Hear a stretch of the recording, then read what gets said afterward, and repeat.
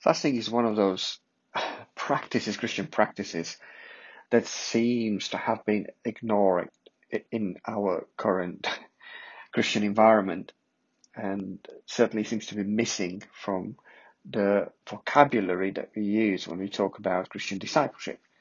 Yet biblically, the scriptures are filled with examples, both personal and corporate, of fasting. I love some of the definitions that I have come across to trying to explain to us what fasting means, and I'll just bring a few of them to you. One by Andrew Murray says this: prayer is reaching out after the unseen. Fasting is letting go of all that is seen and temporal.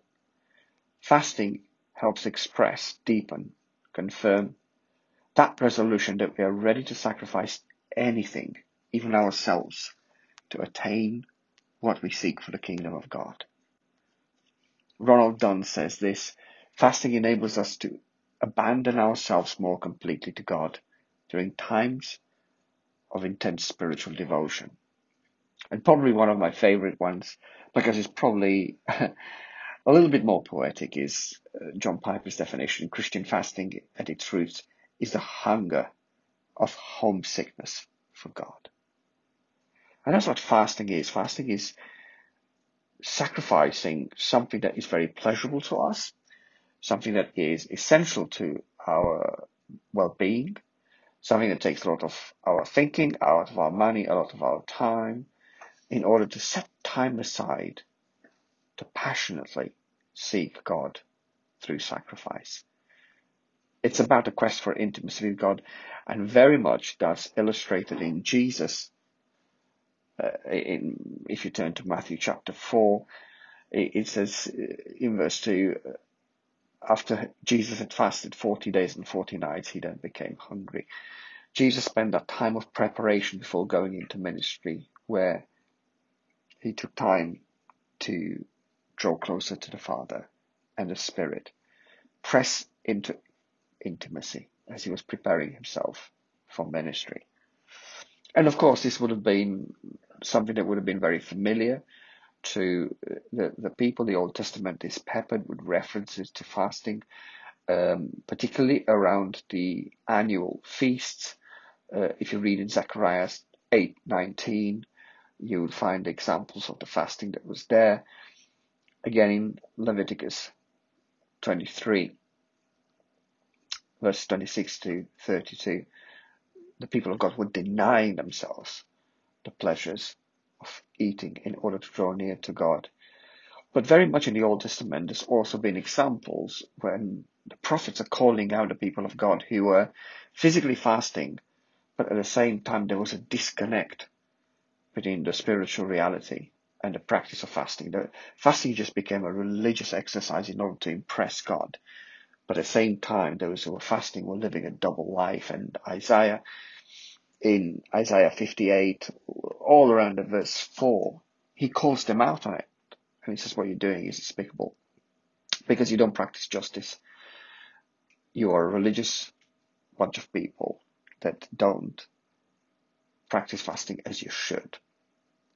So there are several purposes of fasting revealed in the scripture, and all of them really, I think, connect with our hearts in different stages of our journey with God. Jesus really expects us to fast. So in the Sermon on the Mount in Matthew 6:16, Jesus says, when you fast, not if you fast, but when you fast. It's not an if, it's a when. So there is an expectation seemingly from Jesus that just like the Jewish audience that he was talking to and the disciples that he was talking to, that those who would choose to follow him would be people who would devote themselves to prayer and fasting.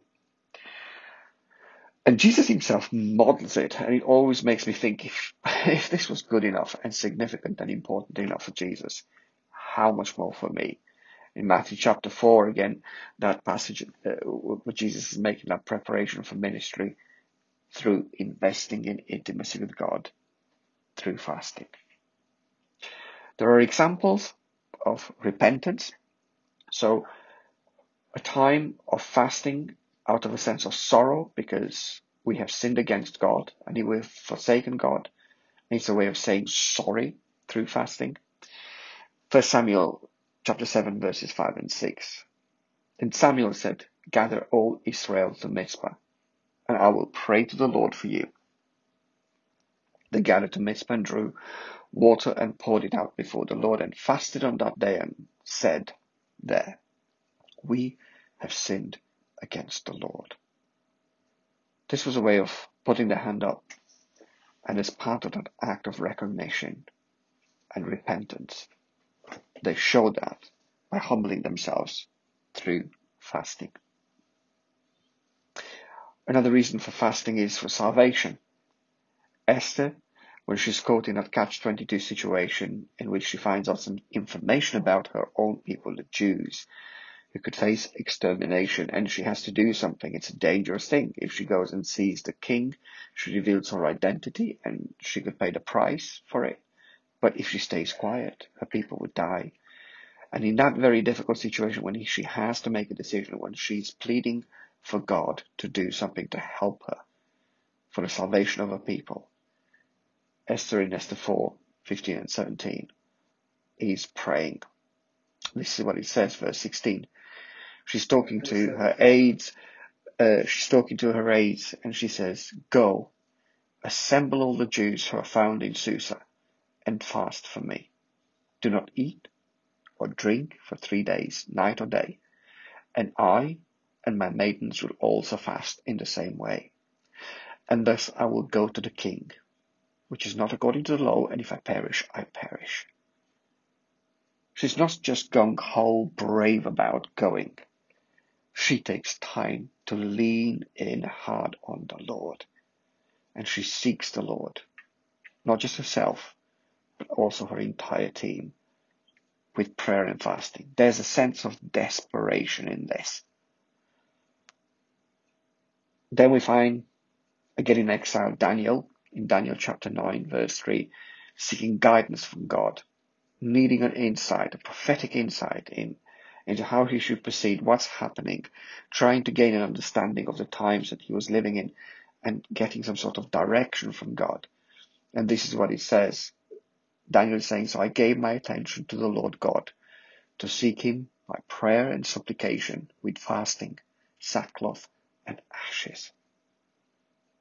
Once again, in times of challenge, in times of confusion, Daniel chooses to demonstrate that passionate pursuit for God by fasting and praying. The important thing as we look at those examples is also to remember that Jesus, when he explains in the Sermon on the Mount about fasting, he's really calling out those who would fall into the trap to do it as a religious exercise in order to be seen by other people. He says, don't be like the hypocrites who do that in order to be seen. The fasting is for God alone. It's not a show. It's not a religious exercise. It is something that enables us to focus on God, to spend time with him, and to show our desperate passion for him, calling out for God to step into the difficult circumstances that we may find ourselves in. And God will reward that. That which is unseen, God will reward it. So I really want us to engage with God in the week after next by praying and fasting. We will gather every day to pray at 7:14, some days in the morning, some days in the evening. But I really want to encourage you to set some time aside to fast. And for some of you who've been fasting before, you may feel like you want to fast a day, maybe a couple of days throughout the week, maybe one at the beginning, one at the end, or maybe just one day.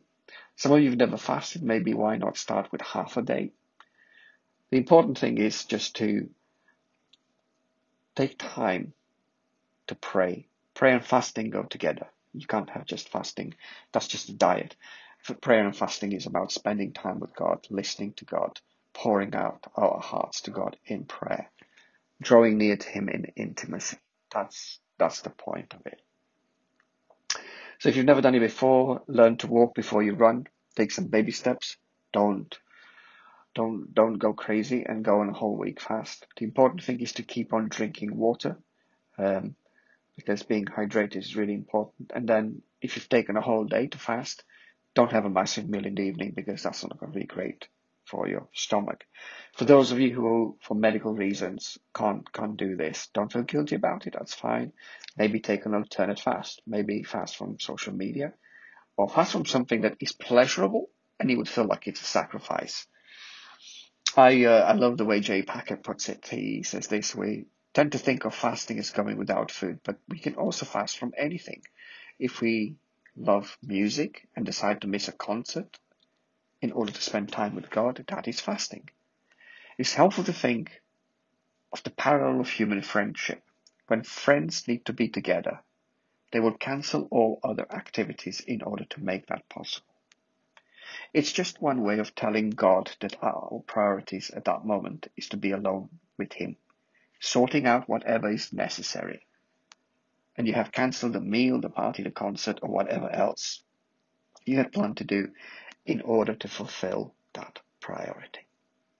So let's prepare our hearts. Let's set time aside for prayer. Maybe prepare some times for fasting. And in these times of desperate need, when we want to see a breakthrough in this nation, first and foremost, a spiritual breakthrough of revival, of our hearts being rekindled with a love for God, of a national turning back to God, of a relief for all those who are being affected by the devastating consequences of COVID. This is a time to cry out to God and to see something amazing happen.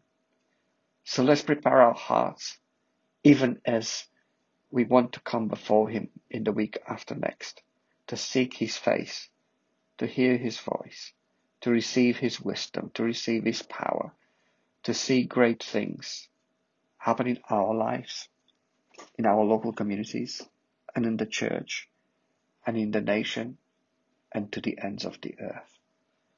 This is an incredible opportunity to really experience God's gracious kindness in the midst of difficult circumstances.